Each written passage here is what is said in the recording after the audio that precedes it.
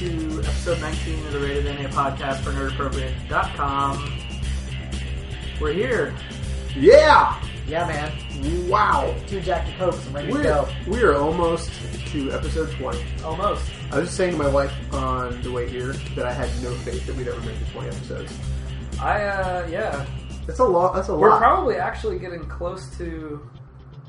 Syndication, we missed right? We missed 3 weeks probably, so we're pretty close to half of a year of doing podcasts. It's pretty crazy. Yeah, 26 weeks would be half a year. That's impressive. With pretty regular with it too. It's not just like we... Yeah, we've missed, People get sick. the joke of us being behind or whatever on putting them out, but we've only missed, I think, 3 of actually doing them live. Mm-hmm. Yeah. I want to say 3, maybe 4. One was for being out of town. You guys, I was getting We were back out to of town. town, You guys yeah. went out of town to PAX. And then I think 1 week we're all sick. 1 week we're all sick, and 1 week I think we just honestly were so ridiculously busy that we decided that it was probably a good night to not do it. Yes. But I now like we're- not doing them though. I like keeping them We're regular. consummate professionals now. I do as well. We're all set. We're ready to go. Like keeping them going. Is a dead chat room tonight, so probably not going to be a ton of interaction. We can just until make our own fun. a little bit later. They may show. They may show. You never If you know. build it. They will show up in your chat room. Yeah. So, Scott's back from his moon of Yeah. honeys. I realized this week that the Nintendo 3DS comes out this Sunday, which is much sooner than I thought it You was. jumping into the news already, man? Sheesh. Yeah, well, I mean, I'm kind of just... it's not really news because I'm just talking about it. Yeah. Yeah. You getting it? Yes. Release Really? day, really? Yeah, so... Did you already pre-order it? Yeah. You gonna get the submarine game? I mean, I've heard things, but to me, I've never been a fan of What's those. the wing game? Pilot Wings? Oh, you have to get that. Yeah. Pilot Wings is great. Pilot Wings 64 was probably one of the 3 Icarus, games in right? the 64. Yeah, that I don't think the Kid Icarus is a launch title. It's but not. Of course not, because there are no launch titles for this. I think the Nintendo launch title is Pilot Wings. Yeah. And, that's kind of like an old Nintendo standard. Cats, right? And that Cats 3DS? and dogs. this Yes, both. Yeah. Sweet. So it's like you get your Pokemons all on the same cartridge. Sweet. Yeah. But I'm pretty stoked about the Pilot Wings. I think I'm going to pick that one up. That's your game of choice. That was a really good game back in the day.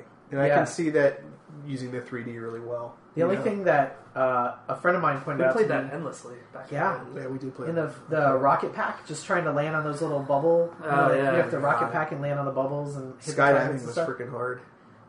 Someone pointed out to me though that this one is actually Pilot Wings Resort. So all they did was they just took all the graphics from Wii Sports Resort. It feels like they kind of just ported a bunch of stuff over to this and not really built for this. I'm yet. a little concerned. Yeah, I looked at the launch title lineup and there are very few original. I feel like these companies are rushing to release now, like the Kinect and the 3DS and all that stuff. I feel like they are rushing to get it out before competition has their version of whatever, I guess is what it is. Because it seems like the release titles for all of these have been really scant, I guess. Like the Move and the Kinect and the 3DS, they're all it's out! And you're like, cool, what is out for it? And they're like, we made a game where you play some sports. Yeah. And you're like, what? No, I agree. I want my second generation of Kinect games. But I can say that, dude, that game was that one. I know we talked about it last time. That Child of Eden game was fucking. It looked impressive. pretty great. Yeah, it really looked great. I think for no less than just to show that they are moving the tech forward. Too, Yeah. So It looked like that's space. going to come. Yeah. Yeah. It was reactive, crazy reactive. Mm-hmm. I mean, right now they're still releasing games that are more like in applications almost, so it's train your brain. You're like, I want to do that. There's other ways to do that, not for $60. Yeah. What do you think about the marketplace for the 3DS? What do you think about this idea of? I haven't seen it. Are they doing an online the WiiWare? Are they continuing that? Isn't it? Am I totally making things up? I'm assuming that I haven't read too much about the 3DS because I'm not the Nintendo guy, but I think the marketplace is similar to Xbox Live Marketplace, where you can buy I would be mini okay games with and that things like because even though I haven't used I don't use my Wii as much as I used. I haven't used it as much as I used to. Yeah. But occasionally I will read about a WiiWare title and I'm like, oh wow, that actually looks really good. Yeah. So I mean, if that's what enables smaller studios to develop better experiences on the 3DS than what the major publishers can do in more time, Yeah. then I'm all for it. No, I totally agree. Is Madden a release on it too? Yeah, I think there's going to be a Madden. I don't know if it's going to be a launch title of last year's or. I mean, obviously this year we'll have Street one. Fighter. I don't know. I think in order for handhelds to be successful, they need to be I don't care if they use other licenses or other IPs or whatever. I just think they need to make good original games and stop porting in old crap. Mm-hmm. Like everyone's really excited about playing Zelda.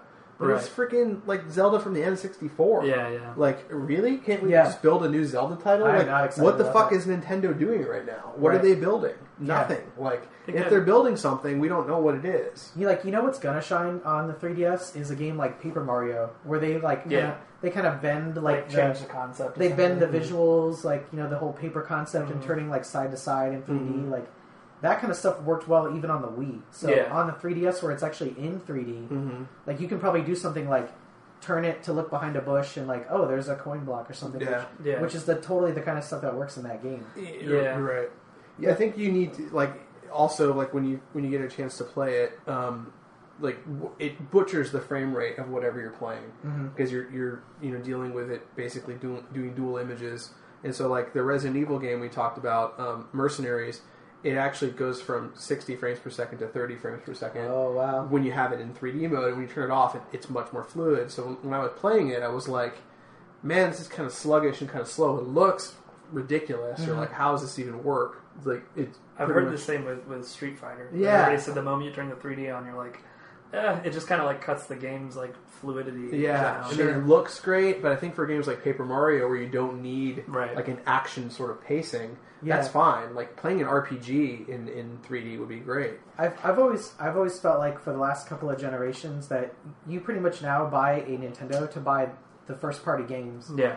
And it's if something else comes along made by a different studio, then awesome value added. But all I really expect to do is play a Zelda game, a Mario game, Mario RPG, Paper Mario. I think that's what makes this $250 price tag so heavy to me. Oh, it's really heavy. It just seems like a really high bar. I'm like, God, man. And I'm not even a PSP guy, but if you put the NGP versus the 3DS at the same price, I feel like I'm leaning NGP now. Oh, yeah. Yeah. It's just much higher tech, and I feel like it's going to get supported a lot better. Yeah. I mean, I feel like it's just because it's in my heritage that... I know why you're getting it, but... Yeah. Do you think that I need a new Xbox if Nintendo made another, let's say the next generation console, 2 years when there's next generation consoles, do you think Nintendo's going to be part of that race? Or do you think they're going to bow out and just stick with their handhelds? No, I think they're going to keep going, and... I can't mean the Wii, dude. Is as much as we don't play it, that thing sold... It did, but the sales are abysmal right now. They're not but who's left to buy them at this point? It's they've sold into every market. And the thing is $180 now. Yeah, it's true, but it's also... developers don't like developing for those systems anymore. But I think the moment that the 360 and the PS3 were able to drop price down towards where the Wii was, the Wii was done. It was no longer... If a family goes into Best Buy and looks at the $200 Xbox that they can get or the $180 Wii, their kid's going to want the Xbox right now, unless there's some screaming title on the Wii that I'm unaware of that... Yeah, well, I mean, I said, that was the problem with a game like Epic Mickey, where... Yeah. If you come from the Xbox or the PS3, and then the first thing you notice, unfortunately, are those graphics, and you're like, oh man, here we go. Yeah. And then once you acclimate again to being on the Wii, it doesn't really it doesn't really bother you that much, and then you can kind of focus on the gameplay or whatever else. But it's hard to get back into that, and I really hope that in this next release they at least embrace, full they're going to have to be. Yeah, God, they're going to have to. They're so freaking stubborn. That's what pisses me off about Nintendo. Mm-hmm. Last to embrace, they stuck with cartridges, and then they're like, no, we're not going to go full CD size. We're going to make baby CDs because they're cooler looking. Yes, but yet at the same time, the point was made that they are the first ones to innovate controls every time. They are. They're the first to do a lot of things, and then the last to do a lot of other things, which is really bizarre. A really... Yeah, it was when the Wii came out, they made that some article pointed out that every major controller mod or change that happened because Nintendo did it first. The first to have a D-pad and buttons, first D-pad thumbstick, shoulder buttons. Rumble Pack. They were the first ones with a Rumble Pack. Yeah, I remember that N64 had that big honking Rumble Pack. It was lifting weights to use that fucking controller. The first analog stick. Yeah, I mean they're giant plastic. Somehow they were the first ones with controller innovations every time, but the last ones with hardware and game. Maybe that speaks to the Japanese style of Americans are make it faster, bigger, and stronger. Give it a 400 gig hard drive and 1080p output. And everybody's can it do that yet? And like, no, there's no game that can actually utilize that yet. But Yeah. Although the PS3 is Japanese and it's a freaking monster. It really does go to, like, I mean, we talked about before, and Scott just did a thing on Japanese gaming. The number one selling game in Japan's Monster Hunter on the PSP. This dated ass, old looking fucking game where you're just like, really? This is the and like, I don't think graphics and like hardware mean as much to the Japanese audience. And that's why, they're willing to, like, stick with a system like the Wii if it has titles that are addictive, I think addiction's really all that stuff that we talked in the article, like, collecting, like, this whole, like, grinding thing is just, like, stuff that, like, now that American companies are making games like Mass Effect. Yeah, like, in an American style, it's kind of like, now we see the difference. We're like, oh, you can actually do this other stuff, and I don't have to get, like, the high score anymore. And I was talking to our friend Adam had a birthday. We need to have him on the podcast at some point. Our friend Adam had a birthday this weekend, and we were over at his house hanging out, and we were talking about different styles of games. And the point I brought up was that I can't play any RTSs anymore. Like, and they were like that was literally my favorite kind of game growing up. That's all I played. Shining Force and all those games I played a ton of. And like those tactical games and the RTSs, like the StarCraft. And the Warcraft and the Shining Forces and whatever. And he made the point it's PSP. He's like, it's the only place that those games show up on anymore. They're on the PC somewhat. No, it's true. Like the Valkyria Chronicles and all that stuff shows up on the the actually PSP. a lot of the other RPGs are on the DS now. Yeah, like that's like a RPG machine. Oh yeah, like the old JRPG style. Yeah. Oh, that's what I mean. Like, JRPG for sure. Mm-hmm. The other thing I think is interesting about the 3DS, and then we can move on or whatever, is that speaking of innovation, like this isn't the first time they've tried to do 3D. Oh, no. You know what I mean? Like, in a system, and the thing that kind of builds on that is that the Wii is also not the first time they tried to do motion. Did you have a Virtual Boy? No, that's the only thing I've never Somebody had it. I played it, though. Maybe Adam? Maybe Tim had it. Adam didn't have it, I don't think. But, like, they did 3D before. They also did motion before with the Power Glove and, like, Rad Racer. So this is, like, they're kind of returning to territory that people may have forgotten about, so... This is a total tangent. Yeah. But I'll try to keep it brief somewhat. There's a new podcast that Kevin Rose is doing called Foundation. And it's really good. It's about entrepreneurs, Mm-hmm. And he just talks like to them. us. He talks to them about... This is like the creator of Second Life. And the guy who started Twitter, who invented Twitter. He's like talking to those guys, and the guy from Twitter made a really good point. He was like, sometimes you release things, and it's just not the right time. Mm-hmm. And he was like, he said he did Twitter in 2000. He had the idea. And he tried to do something with it, and he realized that he couldn't get the network connections that he needed to make Twitter work well, which is just fast. Just shoot it out to your phone and shoot an email out, and do this, and everything happened immediately. It just couldn't happen in 2000, and he showed it to a bunch of people, and everybody was kind of like, "Eh, I don't get it." I don't really think it's like I don't really And he was showing it to the other guys that ended up starting it with him 6 years later. So he said he just kind of was like, all right, just put it away and kept working, did other things for 6 years, and then in 2006, this funny story behind it is that they were working for this company called Odeo that did podcast stuff. Mm-hmm. It was basically like a big podcast directory. You list your podcast there, and people would find it really easily. And they went to do a big release push on Odeo. It was like, this is our new thing. It's a big thing. And iTunes released their podcast thing 2 weeks before they were going to release Odeo. And they said in 2 weeks they already knew they lost. They said they were like, Apple beat us and destroyed us. Yeah. So that's when they were trying to find ideas, and that's where Twitter started because of that.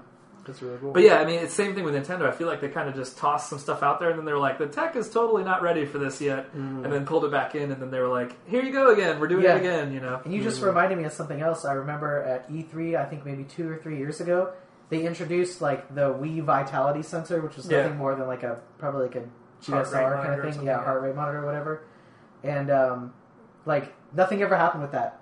So maybe you feel like in a year, some huge thing's gonna come out. Yeah, they're gonna. It's like something you wear on your wrist. Wii Fit Plus. We're gonna have games that change based on your, your stress level. Your stress level, and that would be amazing. And they're gonna be like, well, we tried to sell this to you 4 years ago, and you didn't want it, and now you think it's amazing. There's a lot of useless tech out there, Nintendo's great at trying to make you buy useless crap. Yeah, well, I bought the graphics expander to play Perfect Dark, Donkey Kong or whatever that was. So plug this in so our system's actually worth a shit. Yeah, I know. Hey, what? Sega did the same thing, twice over. I had a Sega CD. Like you stack 32X. I never had the 32X, but I had the Sega CD. Those stacked, right? You just put the... You put the 32X in the drive for the cartridge. Yeah. And then you put the 32X cartridges in that. And then the Sega CD plugged into the Genesis. They didn't let the Genesis go. They were like, "This is the only system we've ever sold. Please don't get rid of it." What a beast! Very true. Yeah, missed the whole thing. I think I still have one in the garage. That was my system. You guys were all Nintendo dudes. I was a Genesis. Yeah, Sega guy. I think I was more of a Sega guy. I had a Master System before I had a Nintendo. My neighbor had a Master System. I was so jealous, man, because all I wanted to play was Alex Kidd, and I never could. Yeah.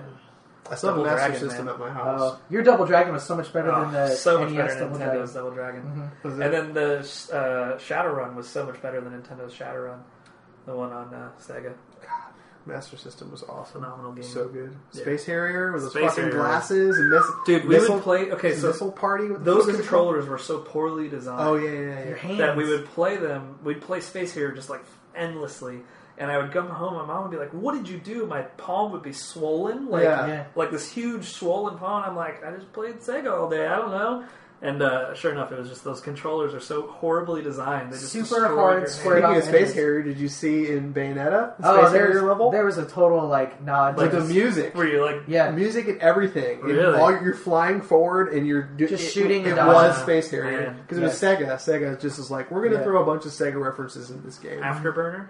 We played a lot of Afterburner. Yeah, Afterburner. He was had good the joystick. I didn't have that. Yeah. I played a lot of the gun game though with the 3D glasses. Yeah. It was hard. It was really hard.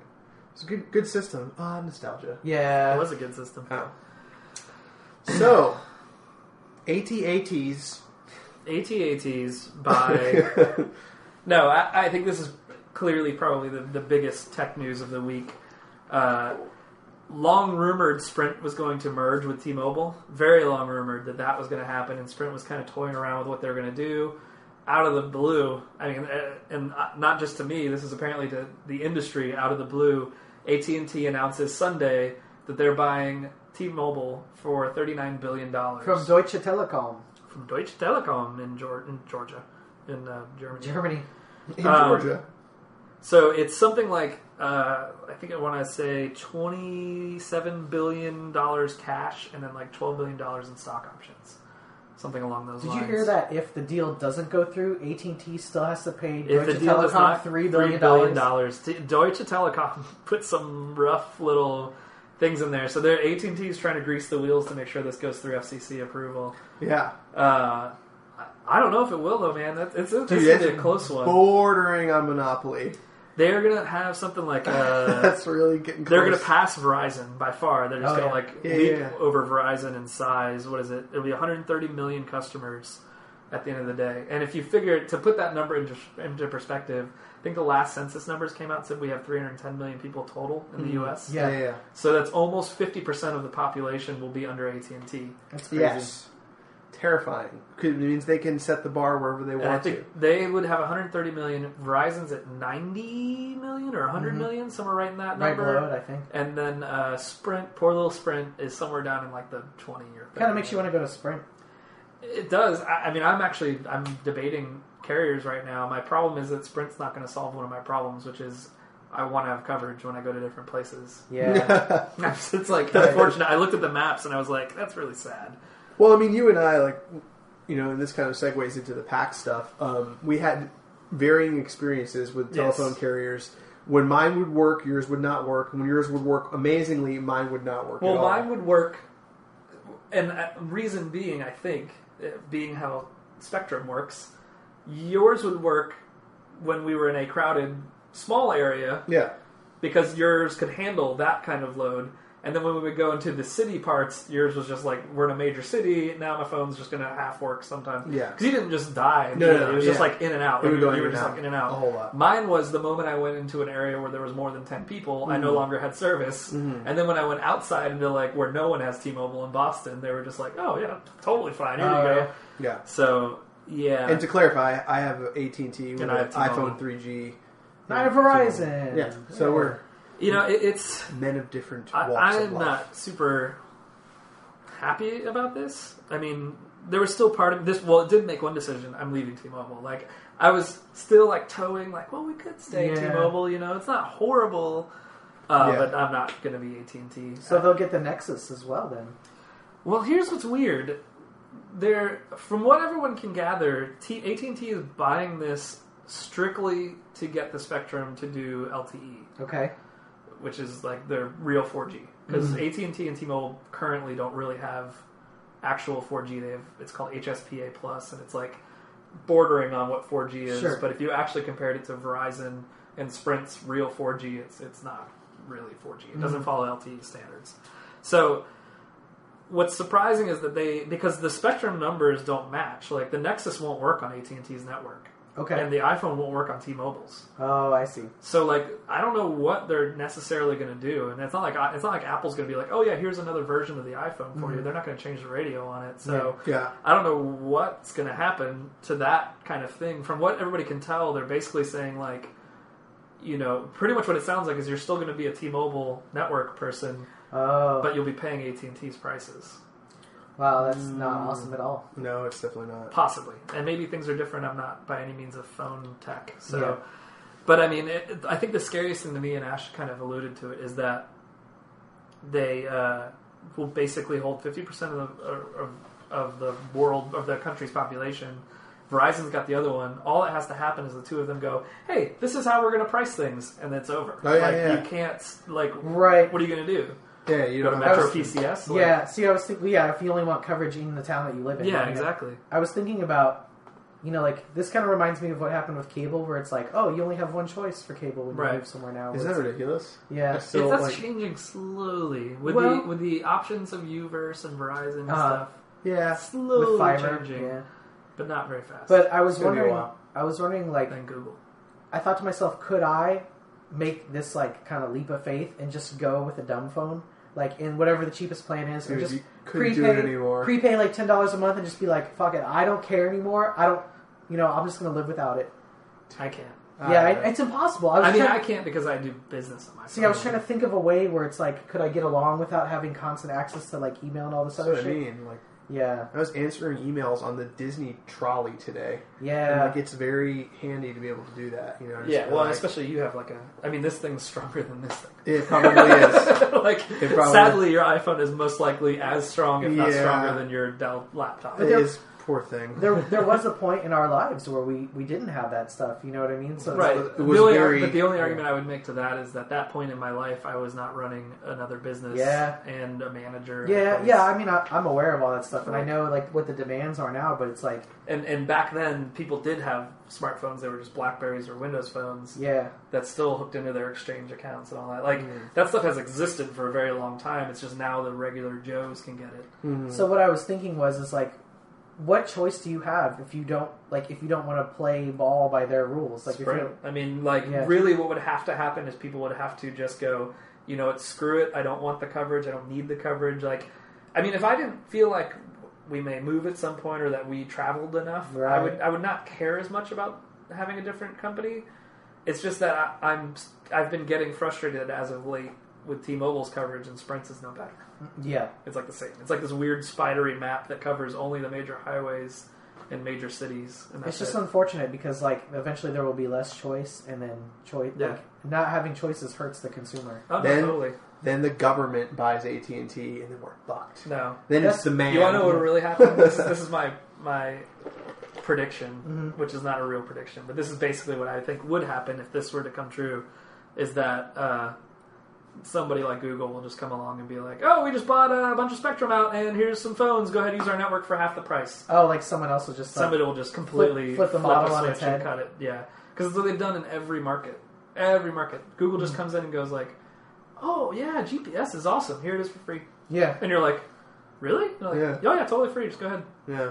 Turn by turn directions. Everything. Don't even worry about it. Here you go. It's totally free. Yeah. And you're like, wow, seriously? And then they're like, oh, man, long distance is a bitch. And Skype's even, you can pay for that. Have Google Voice for free. You're like, what? They're like, yeah, totally free. Just take it. Don't even worry about it. We just want your data. We'll put it on your phone. We don't want that's all money. They want. They just want you using their service so they can get your data and then they can sell ads. There's so many things like throughout history that have been like dick moves, like long distance fees. Dick move. Oh yeah. Like now that it's free, and like just think about it, how much you would fucking pay to talk to somebody in California for 5 hours, and now it's readily available on 20 different services for $0. You know what I mean? I'm just saying that I feel like that model of there's only two of us and we can charge whatever we want can only sustain for so long. Somebody will come in you're absolutely right. And just knock it on its ass. Mm-hmm. I was talking to a friend at work, and I guess he's kind of a little knowledgeable about these things, and he said that it's ridiculous that we even pay for text messages because text messages cost the provider nothing. All they do is they take text messages, and the reason that they can only be 160 characters is that they stick text messages in the headers of like other chunks of data, and then they just send the text message when the data chunk goes. Yeah. So to the carrier, it actually doesn't cost them anything to send text messages. And it's easier on their network than voice or data or anything. Right. It's like the simplest thing they can do. And then they charge you a quarter, like if you go over and you're like, okay. The example I would give is this, is there, as much as you like to say and hate this company, there was a time and place where you would pay fucking $6 or $7 to rent a DVD for 2 days, and then if you were late by an hour, they'd shoot you in the dick. Pretty much. Essentially, they would just like take your children and then rape your wife. You know, they're like, oh, I'm sorry, you didn't get here at 4, and that was the time you had to get here by. It's $43. Yeah. You're like, what the fuck? I could buy that DVD 7 times. Yep. And what happened? Netflix came along and was like, oh, that really blows. Just give us $8 a month. You can watch whatever the fuck you want. Yeah, keep it as long as you want. For as long as you feel like watching. You're not going to get anything else. Break the fucking formula. And Blockbuster is gone now. Yes. Like, I mean, that kind of shit will happen. If they're like, oh, we're just going to charge you $400 for your fucking cell phone, then somebody, and I would imagine it's going to be Google, will come along and go, well, fine, here it is for free. Just use our data network. We just made everything wireless. We covered half the country in wireless. Like, go to town. Do it. Yeah. And you're going to be like, oh, shit. And Verizon's going to be like, fuck, we either lower prices. I think the time will come when the whole formula changes. And, I mean, everyone's kind of hurting financially, and smartphones are becoming the norm. So it's going to have a price that appeals to the everyman as opposed to the people that can afford a $100 phone bill. Yeah. You know what I mean? So I think in time, I think you're absolutely right. I think we'll have a much more affordable. Mm-hmm. I also think the text message thing, one of the reasons that those cost what they cost is because they've done studies that people text more than they talk now. Oh, of course. So what people started realizing, me included, is that I don't need unlimited minutes. Nobody does. I barely hit 1,000 between me, Melissa, and my grandmother, who's all on my plan. So I was like, fuck it, I'll just pay for 1,000 minutes. And it's like, they started taking hits on that. So they started raising prices for everything else. They're just going to do whatever they can to get like whatever that price point is. It will even out $80 to $100. Yeah. They're always 3 people I've figured out after searching endlessly all the different services, with the exception of T-Mobile, I will pay $200 a month for 3 people to be on. No matter what. Yeah. No matter where I go, unless I don't want internet and I don't want text messages. Right. Then it's only like $100. Yeah. So, yeah, I mean, we'll see. At first, there's question as to whether this will get through government regulation. It's not a definite thing, you know. My boss, who's from Germany, actually told me that Deutsche Telekom is part of the German government, and the German government is also hurting for money, and that's partially the reason why they're selling it, and also the reason why they're going to get $3 billion regardless of what happens in this transaction. Aren't they one of the biggest over in Europe, though, too? Oh, I don't know about the telecom. I think Orange is the only one bigger than Deutsche Telekom. Yeah, I don't know. I mean, but they're just selling the U.S. Yeah. But I'm saying, I think that the same model that's so small here is gigantic in Europe, which I think is why they're over here. Sure. Yeah. Well, I mean, because they want to tap into the market. Yeah, that's why they're selling it, is for because they're hurting too. Oh man, times they are changing. All right, well, you want to take a quick, short one and come back with a couple quick reviews? We reviewed like 35 games, so I'm excited.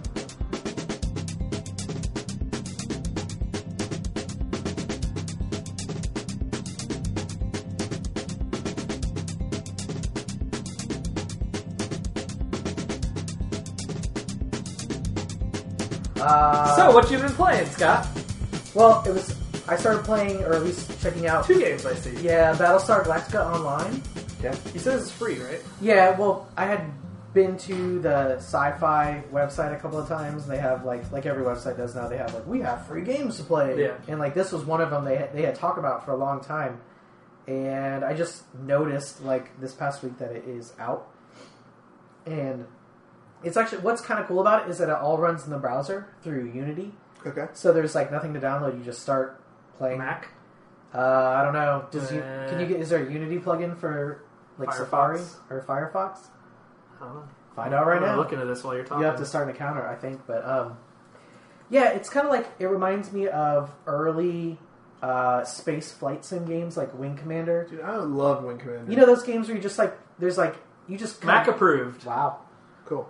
it's like one of those games where you're just like out in space and there's like a lot of stats. Not as many stats to track as like a Wing Commander where it's like front shields, rear shields, hull. It's like not that complicated, but it's still just like flying around in vast amounts of space. Are you flying like the huge, gigantic ships that they have? No, because you start off like I picked the Cylon side, so you either start in a Raider or a. Well, they kind of led me in that direction. Oh, I've never seen you pick the evil side in any game. Well, after watching the series, I was like, I can understand the morality of both sides, and I was like, so I picked the Cylon, and plus I think more people were playing the human race because when you log in, it's like, oh, if you go Cylon, we'll give you 25% XP like boost when you play, whatever. So it's like fine. So either play as a what is it, a Raider, or what is a heavy Raider? I guess is the other one. Yeah. So you either play as a Raider or a heavy Raider, and you have to do things to unlock the higher ship classes, which include leveling up, and then there's like mining, which is a total grind, you know. Yeah. And then, of course, like all of these games are now, it's like freemium where you could play the game for 100 hours, or you could play for 5 and spend like $100, right? You know, and actually, and part of the reason why I put this in here is that I heard the phrase "wallet warrior" for the first time. That is amazing. To describe that is amazing. Going into these like freemium just to buy a bunch of crap. MMOs, and just buying your way to the top. Yeah, you know? Huh. And that's happening a lot with the new formula. I don't get microtransaction. I just don't get the DLCs. drive to need to be number one so fast that you would just drop a load of cash on a game. I can see if you play a game and you really enjoy the game, and then you're enhancing your game. That's what we were saying last week. Is that like I bought Dragon Age Legends for Facebook, right? But I'm not like. But you were enjoying it a lot more than us. Yes. Like, I play the crap out of it. So, like, for me to spend money on that, it's like I bought that's fine. Box copy in the store. But this is like, you could drop as much money as you want to, like, buy... You could probably buy your way straight up to, like, a gigantic ship, like, in the first 10 minutes of the game. Right. And that's kind of weird, you know? It is weird. It is weird. And it's not like... I don't see, like... This game kind of... The experience of this game kind of takes place on a very superficial level. Because towards the end of the Battlestar Galactica series, you kind of get into these like questions about religion and morality and all this stuff. And in this game, you're really just like flying a ship, human versus Cylon, flying ships, ship to ship combat, like mining, escort missions, like the typical. Did you get a cool call sign? I don't know. I named myself. So you name your own guy, and then it was my fault. Yeah, it's okay. You're Akbar. 77. No, I named myself Masahiro after Masahiro Mori, who was the guy that originated the Uncanny Valley like concept or whatever. Because I was like, oh, I'm a robot. Like, I named myself like something robotic, you know. So would you say this appeals to only fans of the series? I don't even know that I would say that. No. Like, so okay, I know we don't rate things, but let's say there's 8 slices of pizza. If you had to give this up to 8 slices of pizza, how many slices of pizza would you give it? So yeah, 4 slices of pizza. Okay. So 50% on Scotticritic. Yeah, Scotticritic. Yeah. Okay. And the reason I say that is because if you're like someone who just is on the internet and you need a game to play, like this is awesome. It's an awesome game. But don't you think there's probably other ones? Right. See, that's the thing is that there's other stuff. So you'll probably play this for a while and then move on to something else. But they don't really use a lot of the IP, like other than like the styling, you know. Because I would say that, like, the free-to-play superhero MMO you were doing sounded like a lot more if you're fun. Gonna play something for free, there's lots of other stuff to play. You could even drop, like, probably $10 to $20 now on... Like a Steam game or something. On, like... Or I was going to say Guild Wars, which is a one-time cost and you play forever. And that game's on its way out, but it's still fun. Yeah, but Guild Wars 2 is fun. 2 is supposed to be phenomenal. Right, but I played not a lot of Guild Wars 1, but enough to be like, yeah, this was worth a one-time $20 investment to do this totally for free, you know? Yeah. So anyways, Battlestar Galactica Online. The other thing that I wanted to quickly talk about, because we're all kind of like fans of the movies at least, is it's called Ghostbusters Sanctum of Slime. It's a arcade title. I'm assuming it's on PS3, but I know for sure it's on Xbox Live Arcade. How much was it when you... I think it's like in the $10 to $15 range. Okay. You know? But the problem is that what I saw for $10 to $15 was not great. So wait, did you buy it or you just demoed it? I downloaded the demo. Okay. I played the demo. So pretty much what it is it's a kind of like a top-down 4-player like Smash TV style game where like you move with one stick and shoot with the other stick. It's got like what you saw in the demo suggested that there were like 4 new characters, like recruits probably, like trainees or whatever, understudies, whatever you want to call them. And okay, the thing that like struck me immediately was like Ghostbusters the movie. What genre is that movie? Comedy. Right. Yeah. There is nothing funny about this demo. The problem is they probably did not pay, Harold Ramis or anybody to write a funny script for them. So like this game... Because like the game that's out that I have not played yet is written by Dan Aykroyd and Harold Ramis. Yeah, fully voiced, so funny. Great. Yeah, like fun to play. Awesome. This game, like coming from the other Ghostbusters game, is a real disappointment. Really? Like the gameplay's not great. The graphics aren't great. The game isn't funny. And all of the story is told through like comic book like scenes, sure, which look good, but in the demo they're only displayed in 4:3 aspect ratio. So I was watching like letterboxed comic books like inside of a black box, and I was like, really? I thought we've like now progressed past the era of like, shouldn't you be able to resize things? Well, that wouldn't bother me, but I understand. No, but I'm saying like we are at the point now where you can design for both. Yeah, you know what I mean? Should, and it should. Right. So there were, and pretty much what I saw was the game that you played is that you got to go through a couple of different rooms, and the strategy that they tell you is, like you use certain weapons to kill certain guys, but it's simpler than that. Like the A button is like the do stuff button, like action interaction. The other 3 buttons, I believe, are weapons. So like if the enemy is yellow, you push Y and you shoot the yellow weapon at him. If the enemy is red, so it's like barely Ghostbusters then, right? So it's just like they just basically put the title and the characters in there. And on the controller map, in the loading screen, it's like there is a button to throw a trap, but that was never a part of the demo. I never threw a trap or anything.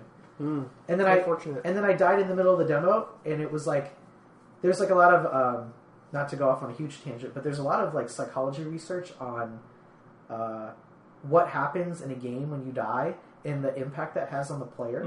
And like when you die in this game, it's just like game over, demo over, and I was like, I can't continue. That's it. Like pretty much the way you operate in that game is that if one of your who made it? Do you know? It's from Atari. If one of your players falls, like someone else has to revive you. But then you get into that thing where it's like when 2 people fall, like 2 people have to revive 2 people, and then if 3 people fall, there's 1 person left, and that person dies. Yeah. And that was the end of the demo, and I was like, I'm done with this. Yeah. That's disappointed. Yeah, it is unfortunate, and I think it happens too often where they just take a title and they go, "Oh, we're just going to make any game we can to put under this title." And, that IP is such a rich. That's such a rich culture, which they use in the full game. Yeah, and like, but I mean that IP is also riddled with problems. I mean, they can't get a 3rd movie out to save their lives. And that's really sad too. They did the game because they basically Dan Aykroyd like pushed through doing the game as far as I understand. So it's like, I have it is my series maybe, but I have little faith in new productions from it. So there's something oddly gratifying of hearing Dan Aykroyd like cheer you on through a video game. Yeah. I gotta play it. It's just sitting in my. He's like, you can do it, buddy. Keep shooting him. And you're like, I'm doing it.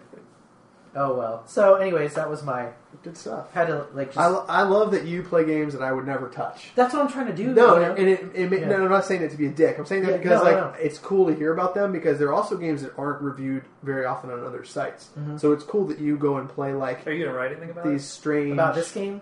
I don't know. I feel like I say write a little paragraph. Okay. So Pax Pox Part 2. Yeah, we're going to continue because last time we talked about we spent a lot of time talking about... We hit the 2-hour cap. Yeah. And we were like, we can't keep going. We didn't review fucking anything. No. We just talked about PAX. Panels. We talked about the experience. You guys talked about the panels. We talked... Amy was here. We talked to her about her experience. Yeah. I was so out of it from medicine, I don't remember 1 minute of the last one. Not at all. So I don't even remember what we talked about. You took your clothes off. Yeah. And started trying to air on Amy. I'm sorry. It was weird. I'm sorry for Amy. We had temporarily been banned on Ustream. Oh, man. I mean, we got through all the panels. We talked about the press experience. Yeah, okay. We did that. We literally hit the games and decided this needs to be a part 2. We've got too much stuff to cover. Yes. So we go back to our moderator, yeah. the guy who got married instead of going to PAX. Yeah, that was like, you were a freaking love machine for doing that. It was a journeyman traveling. I'd be like, sorry, sweetheart. Well, I mean, like, I feel like you didn't get enough points from Jen for that. PAX will happen every year, and it's true. Getting married hopefully only happens one time. Got to start thinking about Prime if you guys want to go to Prime. Oh, I don't know if I can afford it. I don't know. Well, I mean, we'll figure it out for another time.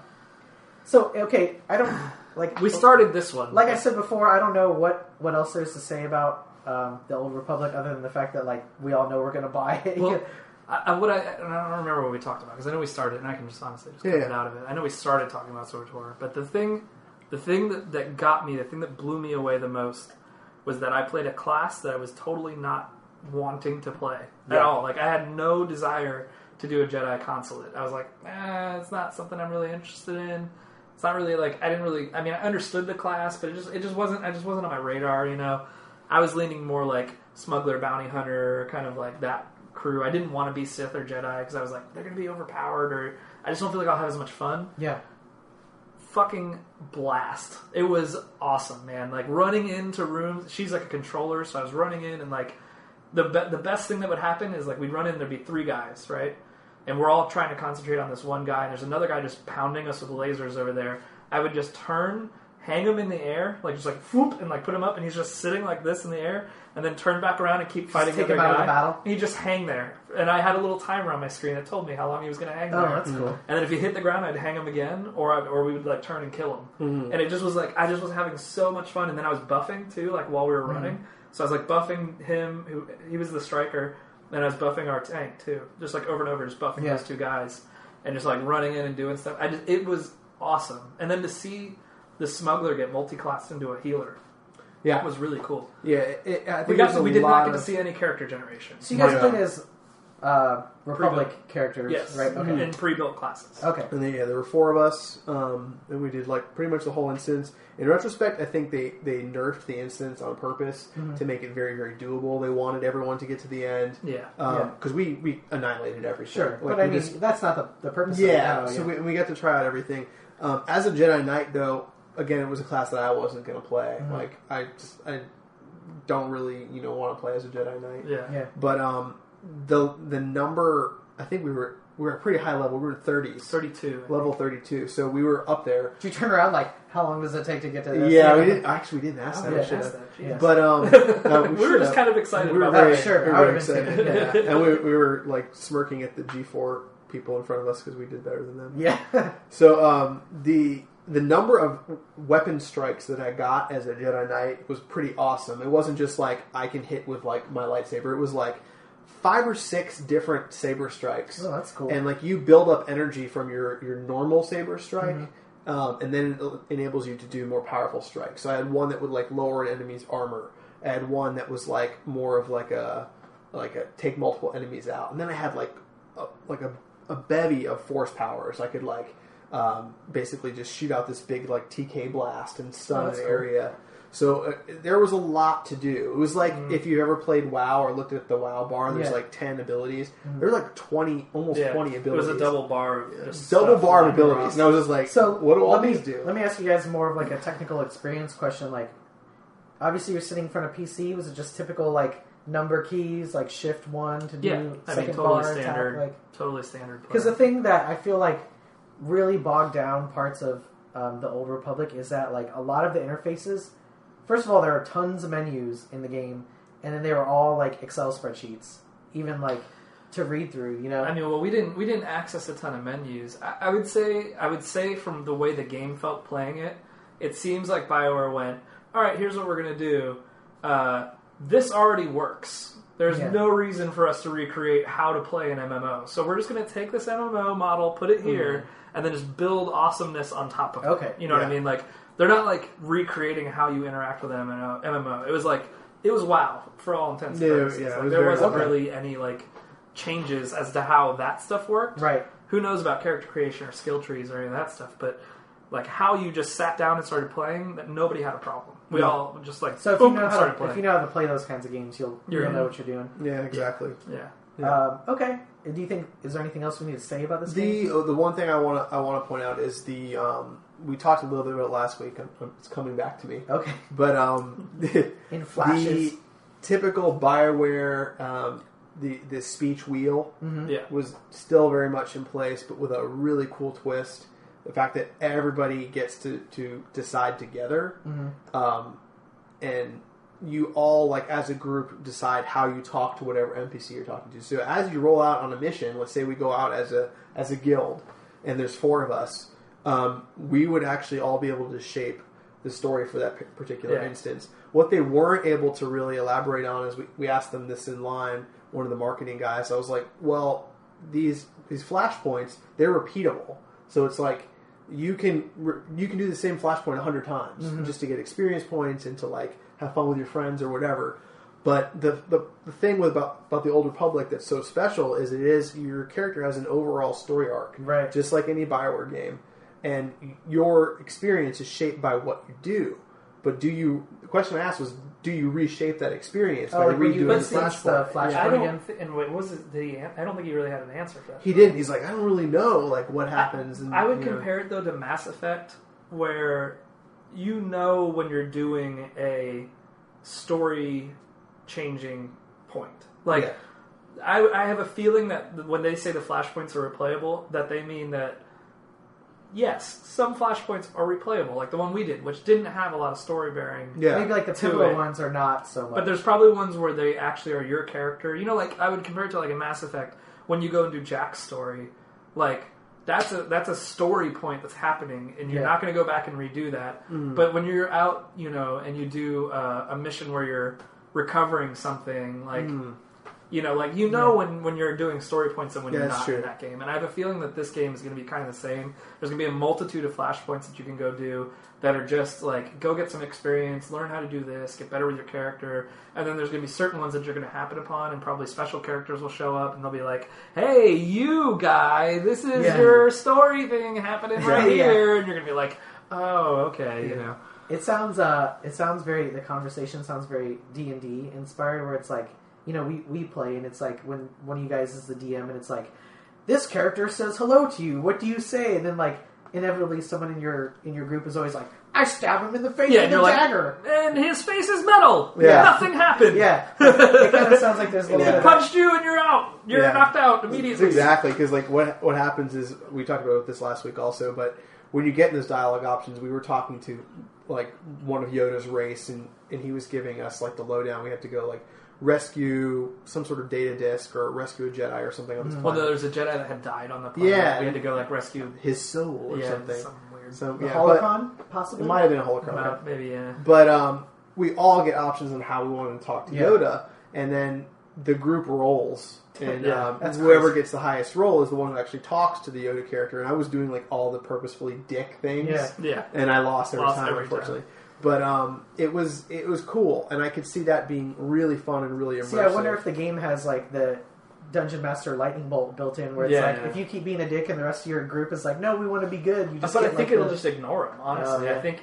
And then I think at points where you're doing your solos, like that's what's going to build your character out. Yeah. And then when you're with the group, he's just going to get outrolled every time. If he's the only one doing something negative, and everybody else is building a positive path, then he's just going to get overrolled. Mm-hmm. So there was one other thing I wanted to bring up. We were talking to the guys, the marketing guys, and somebody asked a really good question that I'm totally going to steal because I was listening. He asked, "Is it possible to switch sides if you are a Jedi? Is it possible to switch to the Sith?" And they're like, "Not yet, but it is very possible to be like a morally gray character in this universe. Cool. So you don't have to be like this shining paragon of goodness. You can be like a fucking dick of a Jedi, and just do everything the wrong way, and you can be a sort of." He said, "You can be a sort of good guy Sith." Sure. So that and I have a feeling that BioWare is in this for the long haul. Like, Yes. I don't think this is going to be, let's see how this MMO works out. Let's move on to this other project. I think they're in it for we're going to do iterations. We're going to release new packs for stuff. Like, there's going to be constant patching. Like, things. I think this universe is going to grow and build into what they probably have always been trying to grow and build. It's just they always do console titles that are like, can't do too much. 10 hours, and then we're long overdue for a Old Republic anything game. So it's. I mean, honestly, yes, we're all buying it. Yeah, it was as awesome as I wanted it to be, and it just did nothing more than confirm that I'm definitely. Cool. Needing a new PC in this game. Yep. So, do we need to... I think we talked a little bit about Mortal Kombat last week. Well, you wrote an article... on the demo. I played the demo while you guys were gone. And we played the demo. We played it on an arcade machine, which was the awesome thing. That's cool. Oh, no, but we had controllers. We played it with 360 controllers. Yeah. So we did it. It was on a big, arcade setup. Mm-hmm. I mean... awesome. Awesome. Totally nostalgic. Totally throwback. I will buy it. None of that new weird shit. I think I'll buy it, too. I'm not going to buy buy it. You're not a Mortal Kombat guy, though, right? As much. I was more of a Street Fighter guy. So we played, as kids, we played in the arcade, back in the small town that we were from, and there's kind of because they're going back to that stuff, it kind of that was my first. I think I said this on last. That was my first purchase with my own money game. Really? Mortal Kombat awesome. 1. And you learned the blood code and everything? Genesis, because I had Genesis, so I got blood. So it was that was the first game. I used to be ridiculous. I used to be able to just beat everything with Scorpion over and over again. Can't anymore. He destroyed me with Kano. Yeah. I remembered 2 of Kano's moves and just did them repeatedly. Over and over again? The ball, where he rolls But into the ball. I fucking love that you can do that. I don't care. It didn't even bother me, because I was like, good. Good. You made the game you should have made, which is the old school fucking Mortal Kombat. It was muscle memory. Yeah. I seriously haven't played Mortal Kombat in 15 years, and I'm I think I remember how to do Kano's moves, and I'm there you go. But it's the same feeling I got when we played MVC3 or Street Fighter 4, and I cornered Ryan and would just start pounding on him in the corner, and I was like, good, I should be able to do this shit, because that's what made fighting games fun in the past. I don't need all this crazy shit. I just want the game that I love. I think I'm glad they're coming back. Yeah. Okay, Fear 3. I don't know. I don't think this was. I think both Matt's and my surprise of the show. Yeah, because not huge Fear by fans. far. I never played either. Of the other two I played games. Fear 2. I played a little Fear bit 1. of They looked a little Project campy. Origin. That's why I never. Can't be. I mean, Fear 1 was a pretty straightforward shooter. I mean, it wasn't anything crazy. Is it scary? Is it supposed to be scary? Yeah, it's moody. Oh, okay. I don't know that I'd put it straight in the scary. I think I always got this one confused with Stalker. No. I've never played either, so that's why, They're both period, aren't they? Both isn't it S period, T period, or no? Yeah, Stalker I think is an acronym as they're both acronyms. Yeah, and so is Fear. Yeah. Do you want to? I mean, honestly, we got to play. We hung out in this line forever because Warner Brothers and who else was there? That was Warner Brothers. It was Warner camp. Brothers. It was Warner Brothers camp. So we played Mortal Kombat, and we were there for probably an hour and a half. Mm-hmm. Kind of hanging out with the guys who were promoting it and the girls that were promoting it, and so we got to play Fear twice in a row because they felt bad. Because they felt bad. We were there for so long, but we were having a really good time, yeah. so we didn't give a shit. But the mode we got to play was literally called fucking Run. That's cool. And it was insanely fun and awesome. Yeah. You play as a squad of 4 guys. Some multiplayer. Mm-hmm. Yeah. Multiplayer. You fight against enemy AI, and your whole point is to move your squad to make it out alive through waves of enemies. So you're pushing through waves of enemies. Mm-hmm. And behind you is what they call the Wall of Death. Did you turn around and look at it? I did. Yeah. And it's this black wall. If you've ever seen The Mist. Okay, yeah. It's this black wall of undulating, electricity. Yeah, it's like the black fog like from Smoke Lost. Monster. And it's slowly rolling towards you, but it gets kind of churning the stage. Yeah, it kind of gets faster and faster. Throwing buildings and cars up in the air. Yes, and so you're running from that while there's enemies. And what's crazy is as it approaches you, because you're not obviously ever turned around unless you purposely turn around. As it approaches you, the controller gets harder, rumbly and more rumbly, and the screen starts shaking more and more. So it'll hit a point, and the funnier part was the devs standing right behind me, and I fell behind I think twice. And like one time I started falling behind, he was like, "Oh my god, just fucking run!" And I'm like, seriously, like just go, don't shoot anybody, don't look at anything. He's like, just run as fast as you can, and you just start passing guys. Like there's guys unloading on you, and you just have to go, just run. And the cool thing is like your buddies go down, so you have to run up and pick them up, and then like and so going. You're running because all four of you have to make it. Yeah, you all have to make it. So you're running, and like there's different weapon pickups along the way. Like your typical weapon's like a fully automatic, almost like similar to like a. This is like what when I complain about like the multiplayer in Dead Space that was like tacked on. This actually seems like they sat down. Well, the whole game. I don't know. Is there straight up multiplayer like deathmatch? I think there is. There probably always will be, but just the fact that they the whole game. Because I already did I did the post. I think the day after after PAX.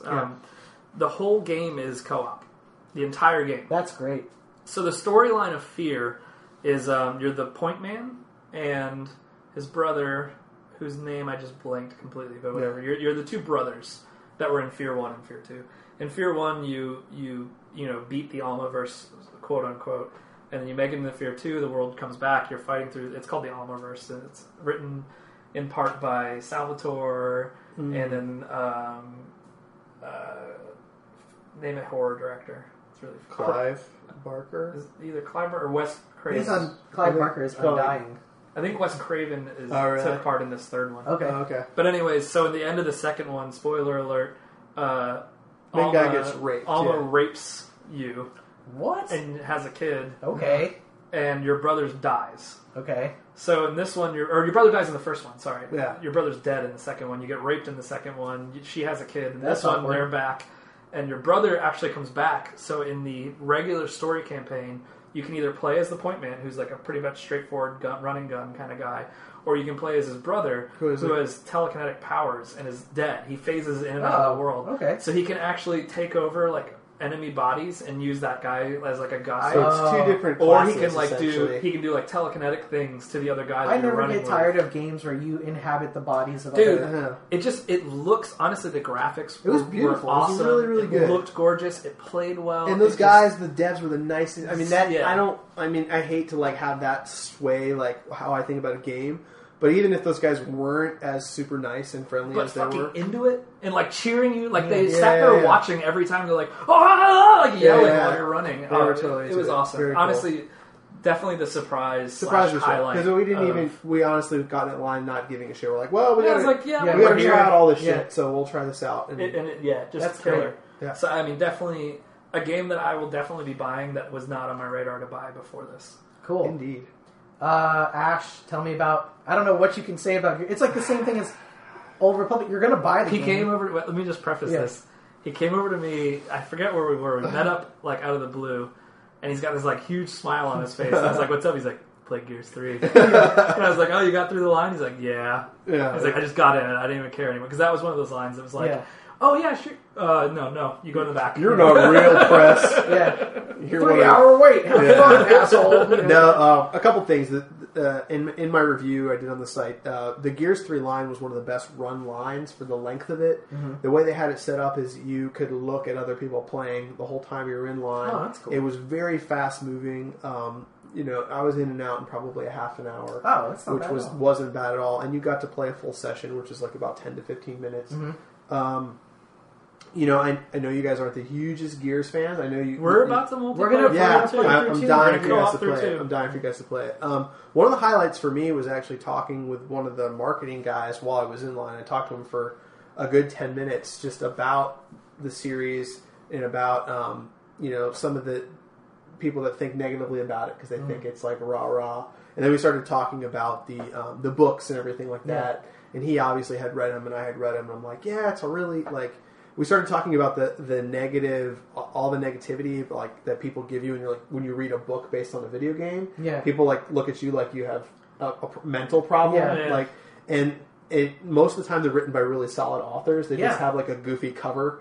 For some stupid reason, they don't like give it a legitimate cover to kind of give it a little bit more legitimacy.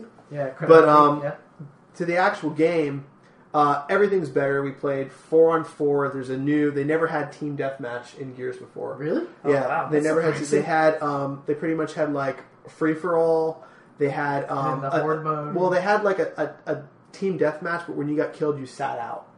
Now what it has is almost like a Call of Duty, like a point ticker, and every time you revive, it takes the points down, and then you basically have like a certain number Battlefield of lives. style. Yeah, Battlefield style. I'm in the Battlefield camp, sorry. Yeah. But 4-4... Which PS is the one game we didn't get to play. Yeah, nobody did. Actually, No. it was just you had to watch it. Yeah. It was the live demo. Anyway, sorry. Keep going. But, so, the one thing that's different about this game is, first of all, a lot of people complained about the color palette in the Gears games. Very dark, very, browns, grays. So what's the reaction in this? The game takes place in a tropical climate.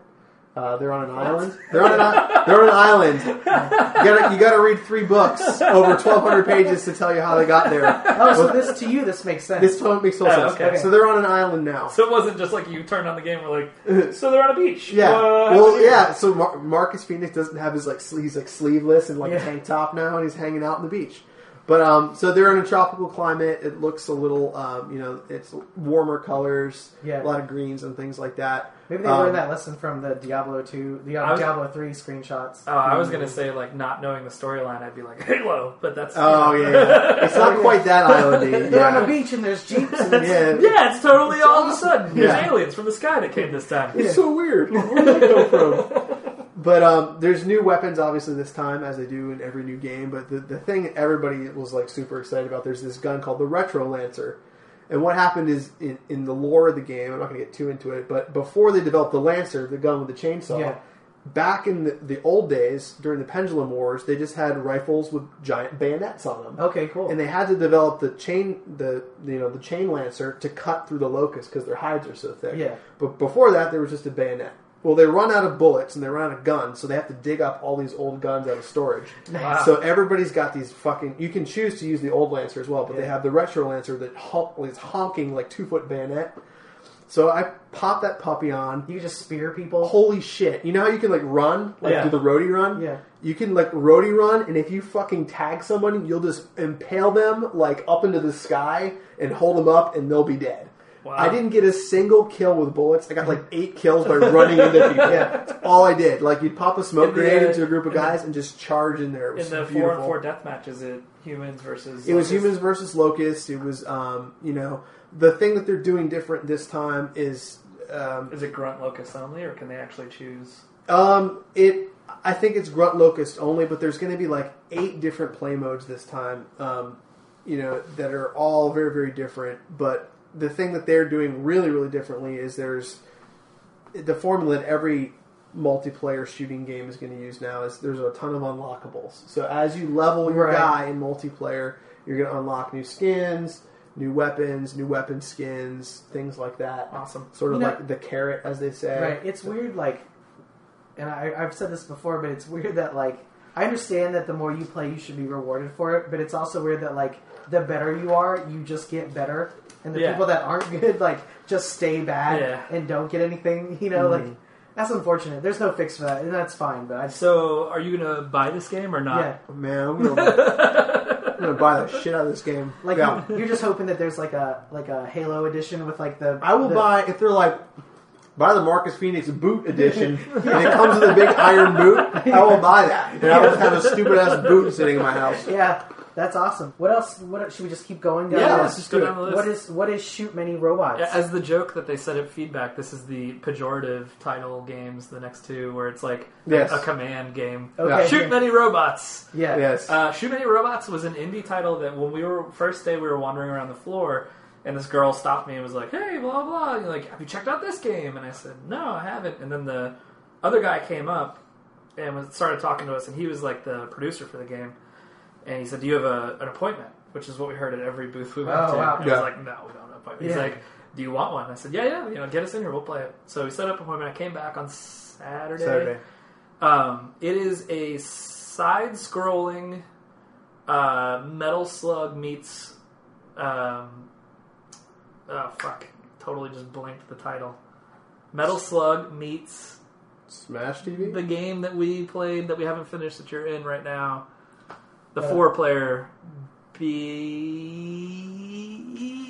game. Wow, I can't think of... Oh, Borderlands. Borderlands. Yeah. Borderlands and Metal Slug. So you are... Is it like 4-player Metal Slug then? Or is the style of it like Borderlands? The style of it's Metal Slug.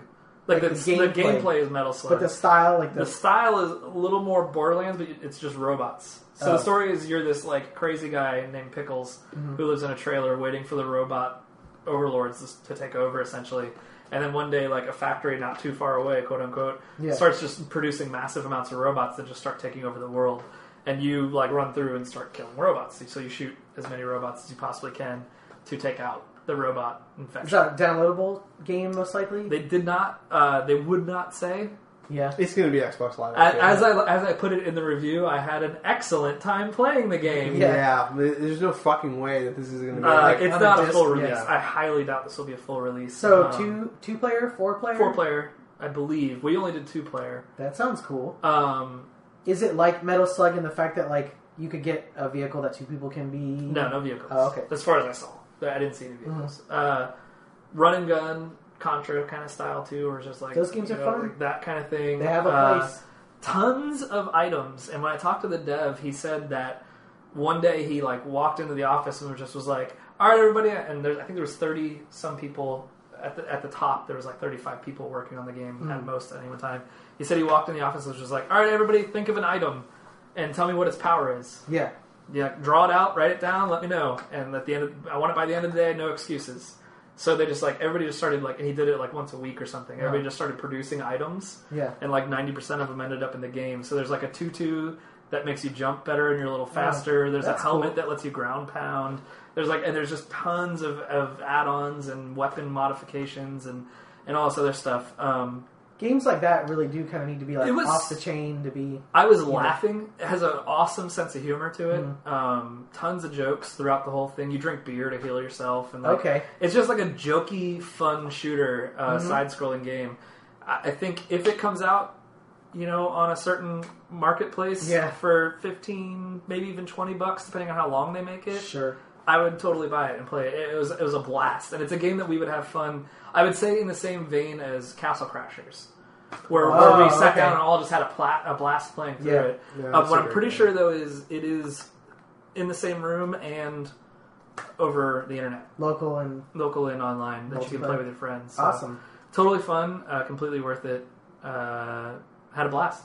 Yeah. Cool. Awesome. So, other something title, Orcs Must Die. Is this the companion piece? I was really upset I didn't get to play this. This was the talk of the floor, I would say, next to maybe, you just wrote a review of one, what was it? The Skulls of Shogun. Yeah. I think those 2 indie titles probably were the highlight of like what everybody was buzzing about.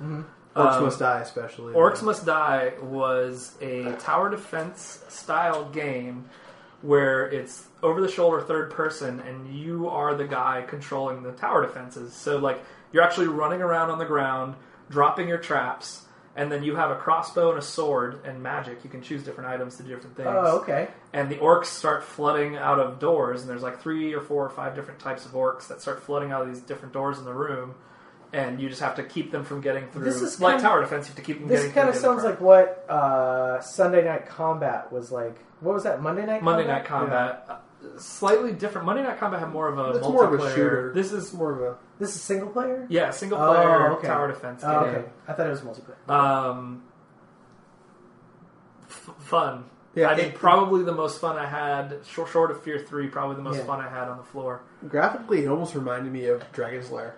Yes. Like a new modern the same artistic style. Yeah, same artistic style as Dragon's Lair.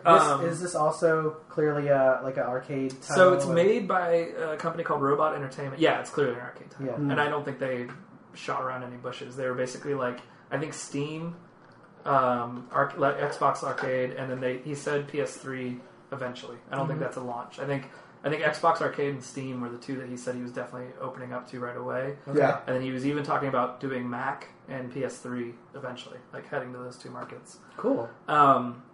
Made by a company called Robot Entertainment, who did Rise of Nations, or guys that came from the team that built Rise of Nations and what are all those titles. Yeah, all the strategy games. All the strategy games. And, I mean, honestly, not through gameplay, but through polish, shows. I mean, these are guys that look like they've built AAA titles and are now making an Xbox. The game Xbox really Live looked game. pretty remarkable. That's cool. It played super fluid, was not confusing, fun as hell, trap combinations that you're making, like totally get panic points where, and he said they kind of dumbed it down a little to make sure people could get through it and play it. But like, I mean, just fun, just total fun the entire time. And another one that like, you know, comes out $15-$20, I'm on it. Maybe something that you wouldn't have even like had on your radar had you. Oh no! I mean, I don't think I would have even known this existed. Because the only reason you knew it existed at PAX was because everyone was talking about it. Yeah, but every like the had feedback panel talked about it. I think Friday it didn't. If you went on Friday, like first thing on Friday and checked it out, it was like no line at all. Saturday was a line. So this buzz gets generated, and then it's like a surprise of the whole show, and all of a sudden people play. But it was fun as hell. Awesome game. I'm going to skip ahead just because I'm going to save one of these for later. Okay. So let's talk about, like, why do we have a free MMO on this list? Firefall's... I wouldn't even go say it's an MMO. It's really a free shooter. I don't know if you guys ever played Star Siege Tribes. No. Star Siege Tribes was an old FPS that was around almost 10 years ago. Does that have anything to do with the Tribes, the game that was just called Tribes? Yeah. Oh, like the Sierra? Yeah, the old Sierra game, Tribes. So, like, in Tribes, it was class-based. You had, like, engineers. You could pick different weapon loadouts. Very, like, precursor to Battlefield. Yeah. Like, you know, before Battlefield was around, there was Tribes. And the thing that made Tribes unique is you could fly. Okay. Everybody had a jetpack. So you'd have these giant maps. And, like, it'd be... Basically, back then, it was capture the flag. Yep. You'd have to go and grab the flag. You have, like, the fast class, the snipers... It was really awesome. Like, back on the old days of PC shooters, Tribes was, like, a go-to game for a very long time. Right. Until Battlefield came out. So, this is actually... Firefall is a new game from the creator of Tribes. Oh, the mastermind behind Tribes, like, 10 years ago, like he came up with Firefall or something. You know, like, what's that company? I don't even fucking know. But, graphically, it's cel-shaded. It's really pretty. We both said, though, reminded me of PlanetSide. Yeah, it's very PlanetSide. Not in terms of... I didn't see any vehicles. But it's class-based. There's, your big, heavy-hitting commando type, snipers, a variety of classes you could choose from. And wide open maps, free to play, free to download. Looks great, plays great, very fast, very fluid. How do they make money on this? Freemium. Yeah, so like microtransactions and things like that. Your character progresses through levels, experience, like the number of matches you do, you get experience points.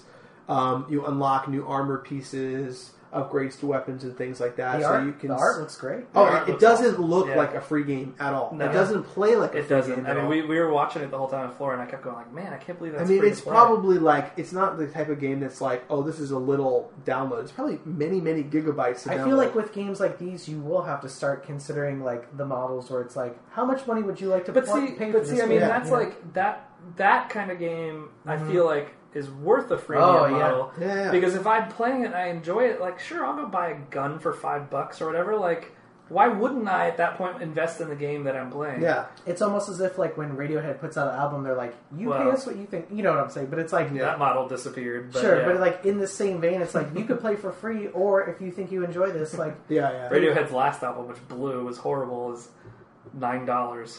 Yeah. So it's like that whole like pay what you want model disappeared very quickly. Sure, but you know what I'm saying? It's like they put this game out for free, and then it's like, oh well, I do like it, so here's $10. And I mean, why wouldn't you want that game to keep? And the thing that's cool is it's not multiplayer only. Like I only got to play the multiplayer, which was a lot of fun. I could see myself playing it for a lot of hours. There's a fully voiced single player objective based campaign. That's really where surprising. you play through an entire campaign with the whole story and characters and everything. So does that have any kind of freemium model, or is that basically free? That's free.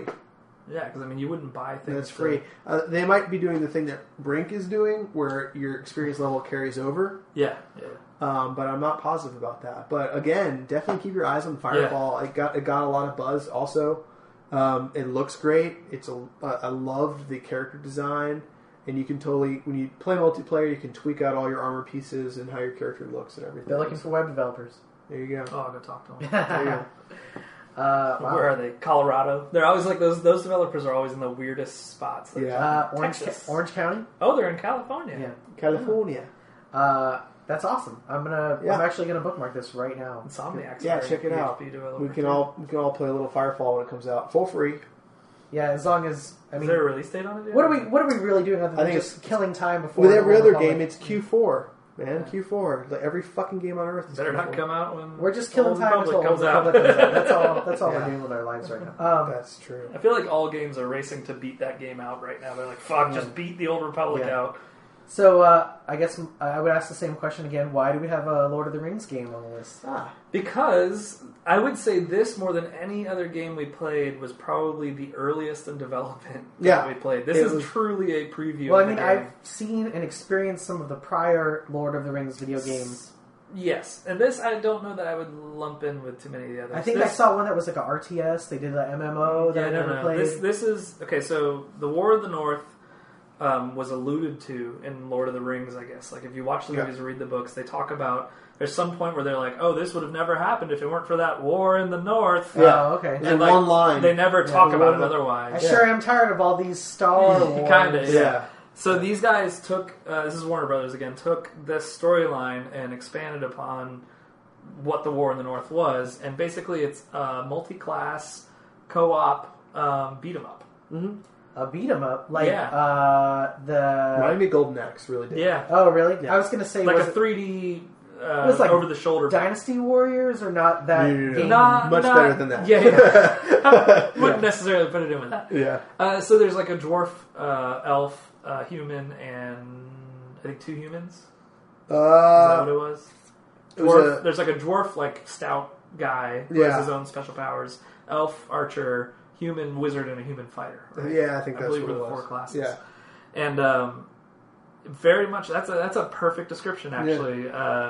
Like very much just running through and beating up bad guys and like getting treasure and sharing it with your buddies. Like Gauntlet? Like Gauntlet with a skill tree. Okay. Yeah, you skill trees, you can pick your skills. There's combos you can pull off. Like for instance, I played the ranger. And if I attacked from stealth, I got instant crits. Maybe like I played the dwarf, and I could do this like battle call and run in. Like maybe if Borderlands were all melee combat, is that kind of? I walked away from this game, and the first thing I said was, "Scott will love this." Yes, you'll love it because there's loot, and like you can upgrade your armor and all that stuff. And I could see all of us like sitting down together, playing from start to finish in like one sitting. That's why you will love it, because it's like it's a 4 of us sit down and co-op through a thing and just like running through. Beat them up, and the story seems. I mean, there wasn't a lot of story that we dealt with, but it seems like the background is rich enough that they could do a decent story that you play. How would you compare this to a game like that Marvel Ultimate? Like, it's online. I mean, it's System Link or online. I don't think it's it's not split. It's not sharing. Yeah, a screen. Each person would have to their own screen. Okay, not. Way more in depth than that. Graphically, it's a pretty sharp looking game. And this was early. I said to him, "How early are we? Are we alpha?" And he's like, "Oh yeah." He's like, "We're preview." There's a part where we're sitting there with like the guys promoting the games, and we're supposed to be moving on to the next section. There's one Uruk-hai that was bugged. Yeah, he's just like. And he's standing there like that, and I'm just shooting arrows into his face. Not dying. He had 500 arrows sticking out. There's like a crowd of people behind me. The guy's just like shaking his head at me. I'm just like, firing like. But everybody has like their own little things. Like as the dwarf, the one they showed was like we go in this cave, and the dwarf can see like where walls are breakable, and then you can like break through the walls. And I said, so is there like if you don't have all the classes, are there things you might just miss? He's like, oh, totally. Yeah. Oh, he's like, there's stuff like if you play with everybody. If we all play, 4 of us play and we all multi-classed, then we would be able to play, like, get through and see everything. But if we were like, we're all human fighters, then we might miss whole chunks of the game. That's awesome. Say no more. It seemed pretty cool. Like, it was definitely needs a lot more fleshing out before it's actually done. Some of the animations weren't complete yet. But he full on admitted, he was like, you're playing a very early version. I feel like of this I'm on game. board with that then. No, we walked away and we both were like this that's will be fun. Scott game. It's fun. That's a game Scott will love. You'll dig it. Yeah, there's a lot of different items, loot constantly. I hesitate at the $60 mark. I don't know. I think this feels like a game that, and this was very early on, not very polished, so things may change. But just knowing me, it felt like it's on sale at Target for $40, like that kind of game to me. More so than I'm going to go out first day, get it for $60, and play it. Yeah. You know, although I would say that Borderlands would have been the same, and then I got it and was like floored by that game. We need to go back and play that game too. Yeah, I mean, but it was fun. It was a good game. You know, awesome. Skulls of the Shogun. Skulls of the Shogun. I know nothing about this. Okay, so cool. I wrote a review. You should have read it. Just kidding. Skulls of the Shogun. I know. Yeah, I write way too much shit to read all the time. So, Skulls of the Shogun was a surprise for me. I wasn't really anticipating playing it. I walked up to play it. It's a turn-based strategy game, very old school. Mm-hmm. If you ever played games like Ogre Battle or... it's a tactical game. Yeah. Okay. Very old school it's the tactical game that I said I've been missing. Yes, literally like turn-based. But the thing that really set it apart is that it's turn-based with a timer. So you play it with 3 friends, or up to 3 or 4 friends. Mm-hmm. Each person gets a different color. And you only have like 30 seconds to make your decisions. Yeah. So the turns go by very, very quickly. Is this like PvP? You can probably co-op. Okay. Like that's sort of like the story that I told is when I got there and I saw who was playing.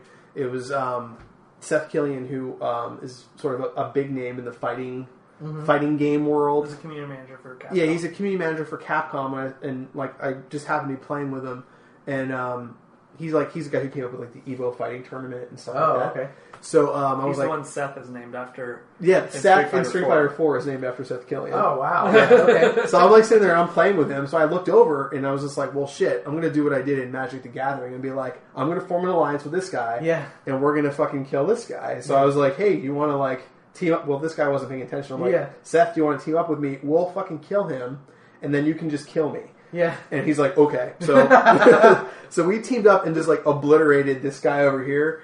And it was really fun. It was very old school, turn-based. Like, there is a little bit of resource management. There's something, rice paddies, which I don't know if is racist or not.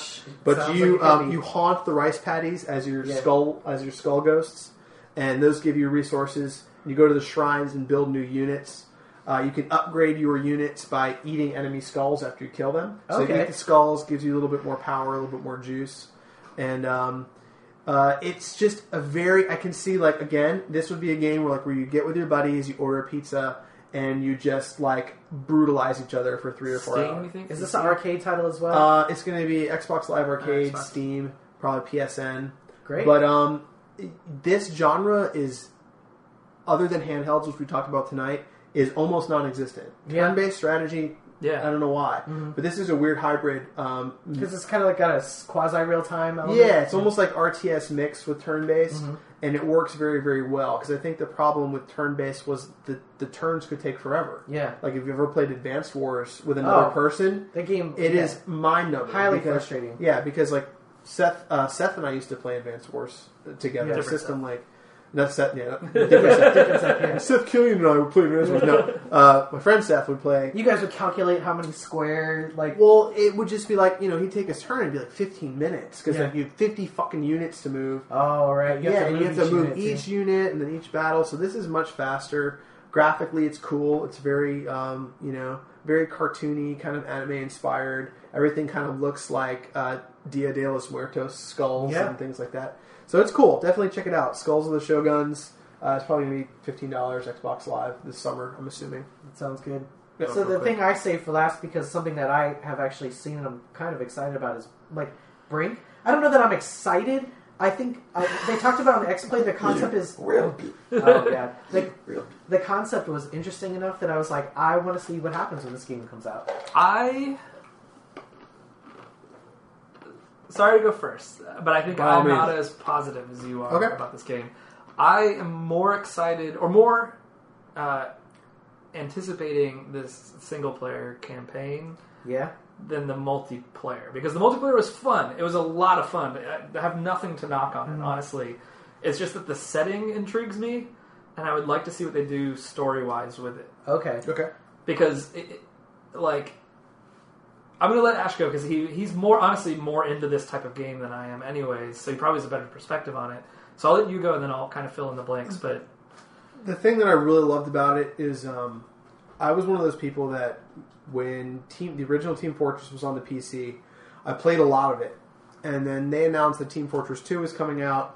And did you play Team Fortress 2? I did. But they announced Team Fortress 2 was coming out probably about 8 years before it actually did. Yeah. So it was one of those games that was delayed to holy hell, and just the concept of like what they were trying to come up with in my mind was so insane and just amazing that I would literally sit there and just read forums of other people's ideas about Team Fortress 2. Okay. Like I was that into wanting to play it.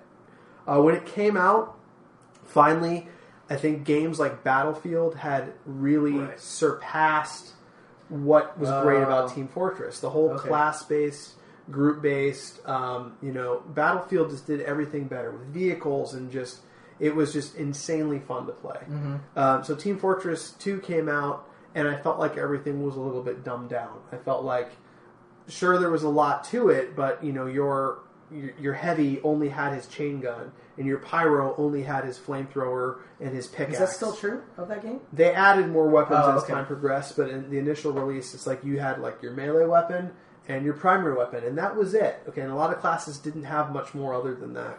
I feel like Battlefield Heroes is like a direct competitor to that. It is. Okay. Is, all right. So it was still a lot of fun. It looked great, but it was very simplified. Like, one weapon, no vehicles, just very, very simple. What I think Brink does that is amazing is it takes that class-based system and makes it completely customizable and hundreds of upgrades. So Brink is not like one character story? Like you can... No, there's a single-player story. Is that class-based? I think so. I think it is, yeah. It's class-based because as well. Because you carry your experience through. Mm-hmm. Ooh, yeah, so you play through the single player campaign. A lot. That's intriguing. And your level moves with all modes. Mm-hmm. Oh, that's what they did that in... they tried to do that in the Tron game as well. Did they? Oh, did they? In the Xbox 360 game. I like that because I am not a multiplayer... Like, I don't buy a game and play multiplayer immediately. I buy a game and like to play through the solo campaign. Yeah, I do too. Yeah. And like that makes me feel like, oh, you're actually giving me credit for the fucking 18 hours I spent on this game. Because there are people that just take Call of Duty and they're like, all right, multiplayer. Here we go. Yeah. So here's my question to you then. Mm-hmm. Did you change character types at all? No. I didn't know how. I think you just went up to the computer and did it. That computer, there was like a computer in your... Oh, really? Yeah, I had no idea. I stayed as the Saboteur. We both did. Yeah. I stayed as a Saboteur because I had no desire to change. Oh, okay. And I felt like that was maybe, I don't know, a flaw. It just... there was no like draw to the... I didn't feel like there was a real draw to class types. Okay. I felt like the game played phenomenally. No doubting the AAA-ness of this game. Like, yes. Bethesda, right? Bethesda, yeah. And just, gorgeous game. Played, which you didn't say yet, but the free running. Yeah, see, that's like, it's kind of interesting you guys didn't mention that right at the outset, because that's... When the preview came out like a long time ago for X-Play, that's what they talked about, was free running and combat. The free running, the way I put it, is the free running gets completely out of your way. Yeah, it's seamless in that you don't even, that's why we didn't mention it, you don't even think about it. But whereas in most first-person shooters, your guy either can't jump, or he can jump maybe like an inch. Yeah.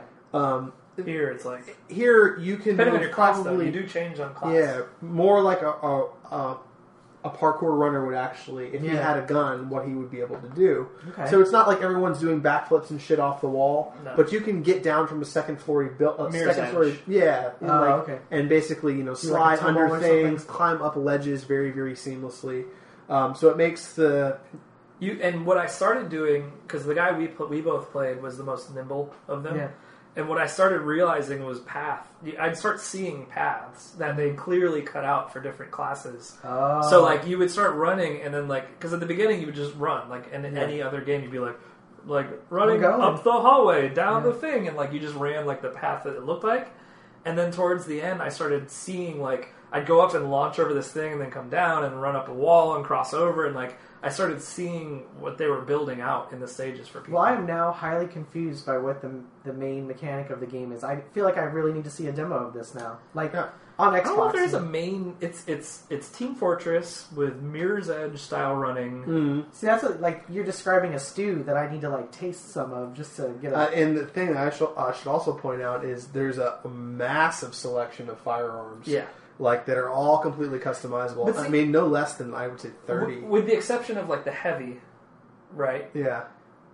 like, was there any guns that the soldier could carry that I couldn't? I think so. Did we just not see them? Yeah, I think I was mainly I had 2 different submachine guns. One had like a larger magazine than the other, and one had a really insane rate of fire where if I got up close on somebody, it was like ridiculous. But it was very, very group of like, you couldn't do anything by yourself. Yeah. Essentially, like I would be behind cover, shooting and things like that, and I would be getting healed. And if I wasn't, is the single player campaign going to be co-op? Can you do co-op through the campaign? I don't know. That would be cool. All right, it would be cool. But I would also say that, and maybe it's getting released really soon, isn't it? I think so. In a month or 2. Yeah. I did notice some balance issues. Like, you guys did an escort mission. We were against each other, by the way, throughout the whole game. I didn't know it until the end of it, but we were not on the same team the entire time. Yeah. You guys did an escort mission, and we completely locked you down in one room. Oh yeah, couldn't get out. You couldn't get out, and it wasn't through us being awesome. I just felt like it was like a weird balance issue where like that level didn't work that well with the escort mission. It was odd because they went to a room essentially where it was completely walled off with a door in and a door out, and then 2 upper areas. And we walking into a wall of gunfire. Yeah. We shot the guy down in the middle of the room, and then just like killed them over and over again. Just continually shot and killed everybody. That came there would be no. It's the kind of game that I think will require a lot of actual usage of your headset and communication. You do need to talk, yeah. But I mean, like each class has like the medic can have different abilities. Engineer can like build turrets and fix turrets that are part of the map. Okay. Mines, things like that. Saboteur could like take over people, like take their costumes and put them on, or you could so you could look like an enemy class. Oh, okay. Or you could jam their radios so they couldn't talk to each other. I was doing that one endlessly. You can't communicate on the headset. You block your headset, and there's different objectives for each class. Like you can mark mines. Yeah, for instance, like the Saboteur is the only one who can get into this one room and mess with the communication array, and the Engineer is the only one that can go in and plant this explosive in this one part of the map. And that was the thing. And mind you, none of us had played it, so we're all new to the game. That was the thing that was the hardest to get used to, was that there were mission points that you had to be doing because the game would just stall essentially. Like if you didn't start doing the mission points, the game would just kind of you're just like playing deathmatch with no end. Right. There's a timer on it, but it was really long. It was like a 30-minute timer. It was a long one. So like I started realizing halfway through, I was like, oh, there's mission points that we're supposed to be doing here, and I started like doing them. Right. And then I think the team started catching on after a little bit, but that's commonly they would just kind of like flash up, and then they would just kind of go away. It was like, hey, go catch this thing and do it. A lot of people online are not hip to like objective-based multiplayer combat yet. Well, because we could have finished the game like in 10 minutes. Like if you ran through and just did it, like you could get the stuff done really quickly. It's just that we ended up stalling into this like weird death match, and then the other one lasted so long because they ended up in the room of death that they could not get the guy through. Yep. And then so the whole match just ticked down on time. I am now like still hesitant about this game, but still equally as interested to see it. I wouldn't be hesitant, man. I mean, I liked it less than Ash, and I still liked it a whole hell of a lot. Yeah, well, I mean, like Bethesda, I've always been like on the fence with their games. Like, there's never like a free pass. I was starting to think about that. What games of Bethesda's put you on a fence? Because I don't know that I've played a bad Bethesda game. Well, I played Wet, and I don't think a lot of people did. I played it shortly. And I finished the whole game. I really liked it, but I realized that a lot of people didn't like it, and I knew what the flaws were. Was that Bethesda made though, or just Bethesda I don't produced? I think it was Grin. Yeah. Oh, yeah, they're out. Yeah. Isn't Brink 100%? Isn't this Bethesda Studio? No. All right. Well, either way. Oh no, it's not. It's we have his card. I can't remember the name of it right now. I can't remember the name either. But Bethesda. Well, I guess if we're just talking about publishing, then like again, like just based on what you're telling me, like I still don't fully understand. I'll just need to see it, and hopefully there'll be a demo soon that I can check out. But I don't know that I walked away with this one thinking like, man, Scott's gonna love this game. And I kind of walked away going like, it was a cool take on Team Fortress. Yeah, I want to see it. I'm interested. The free running was awesome. I left wanting to play again. So like I was like that weekend I was like, we went to the after party and you didn't touch it. You had multiple chances to play the game. Yeah, I was sort of in a weird place that night. That was a weird situation. There's just, I mean, like when the time comes, there's probably going to be a lot of stuff competing for the dollars. Like in May, I think there's another set of games coming out in May. Like there's a bunch coming out now or in the last week, and then there's a bunch coming out a month from now. So it really just depends on what happens then. Yeah, Gotta give up a good week. I could see this game being another one of those like you traded in a couple and you bought it kind of thing. Yeah. Like I don't know that it is straight up your eyes alley to like buy it right away. Sure. Okay. But it was definitely polished enough and played well enough that if I were to happen upon it, for a good price or something, I would definitely play it. Well, it's not lacking. Put it that way. So I guess that takes care of PAX. Books. It's over. Is there any like wrap up points you would bring to the game? Like what was your overall? I loved it. I was I didn't know what it was going to be like, and it reminded me kind of like some of my early Comic-Con memories before Comic-Con got to be this mega behemoth that it is. They're saying almost 80,000 tickets. They think. Yeah. Really? That's the estimate for PAX. For Prime? No, for what we were just. Oh, really? I think they sold almost 80,000 people. Wow. But it was large, and it was. But it was we met a lot of really cool people, a lot of really interesting people. We saw some of, I think, the best panels that we had ever seen, or at least speaking for myself, that I had ever seen. Very eye-opening, good stuff. In terms of organization, I thought it was really, really well put together. There weren't any times where I was like, thinking security were a bunch of assholes or they like treated me like shit. Compared to Comic-Con, it's like and they were great about that. So if you like video games, there's like I'm so pissed because I didn't get to go to the classic arcade. I didn't get to go. There were that stuff that I was going to do Sunday and I didn't do. Yeah, so I mean, like you could definitely spend all day there playing games for 3 days easily. So it was great. All right. Yeah. Anything else? I would say that, and this is something that's been echoed by the bigger people who have been to a lot more game conferences than I obviously have attended, but it definitely was neat.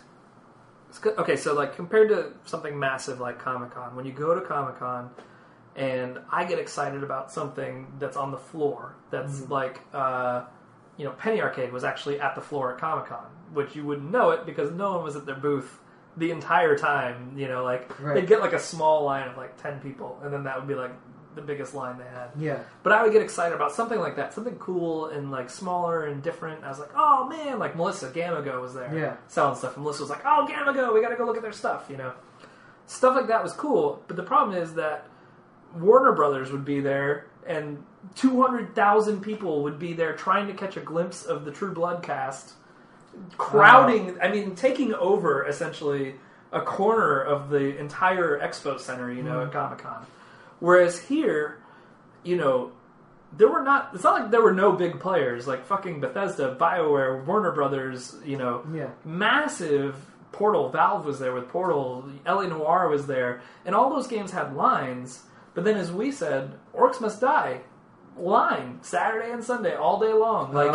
These indie companies, these small companies doing stuff just like equal footing at PAX. It felt like to everybody else. Like maybe they didn't have the 3-hour line that LA Noire had. But they still had attention. It still was exciting. Like you'd go there and then you could just talk to anybody. And it wasn't even that we were media. Like you go to different places and the devs are just like hanging out. They're just like, hey, what's up? Yeah. And you're like, oh, blah, blah, this game's awesome. Why did you do this? And they're like answering questions. Oh, okay. It was very less guarded. It felt very much like we're all here to have fun. We're all here to play games. Like, just hang out, have a good time, and we'll make sure everything's taken care of. And I think part of that is the video game industry is still, in the terms of an industry, is still really in its infancy. Yeah. It's still like a baby industry. So, like, the people that are the celebrities of this industry, the Cliff Blazinskis, the Seth Killians, like they're in the scheme of celebrity, they're still nobody. They're still nobody, So they don't have, for the most part, this guarded. They still want to talk about their shit because they love it, and they'll talk to you about it until they turn blue in the face because they're passionate about it and they haven't been tainted by the Hollywood type thing yet.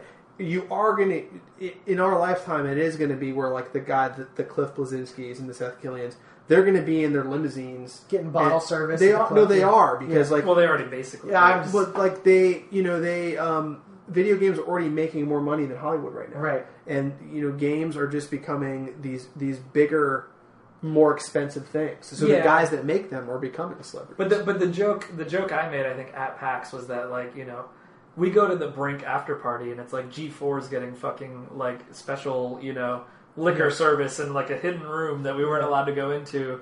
But if all of us went to, like, a show at the Social, we'd all be fucking waiting in line to get a drink. You know, like, it's not like they're famous yet. It's just like it was the same at South by Southwest when I went to the tech part of South by Southwest, and there's, like, these internet famous people who are getting treated as if they're, like, the most famous, coolest people ever. And they are somewhat now. Some of them have broken into that. But it's like, at the same time, I kept reminding myself, and I told Melissa this, like, numerous times, I was like, yeah, but in 5 days when it's the music festival, I'm going to be in the same line that fucking Kevin Rose is going to be in to go see this show. Like, he's not going to be like, oh, Kevin Rose. They're going to be like, I don't give a fuck. Get back in line. Like, no one cares at that point, you know? So it's still weird to be at something that centric because it is, like, things get elevated. You're, like, weird popular statuses. in your own domain, but not outside of the But at the same time, what felt cool about PAX versus even, like, South by Southwest or Comic-Con is that it was very... Like I said, it was just open. Like, I felt like if I had run into Tim Schafer on the floor, I could have had a 15-minute conversation. Sure. Oh, yeah, you definitely could have. You know what I mean? Like, it wasn't, like, weird. Like, it was just, like, that's what they were doing. Like, they were like, he played with Seth, you know, Killian on the floor because he was just there playing trying out games. Like, he just wanted to try out stuff, yeah, you know? Exactly, yeah. So, it was cool. And run phenomenally well. Yeah. Cool. And would go to any PAX. All right, guys. Thanks for listening to episode 19. So next week is a very special week. We should do something. Yeah. Should have pantsless episode 20. I was just thinking like a cake or something. We kind of could do pantsless. I mean, like, that's true. Yeah. It's not bad. Pantsless 20 would. Hot. Yeah. I added Spider-Man for 19. Yeah. That's cool. I'm into it. Spider-Man. Awesome. Alrighty. Well, see everybody. Thanks for listening, guys. Peace. Wow.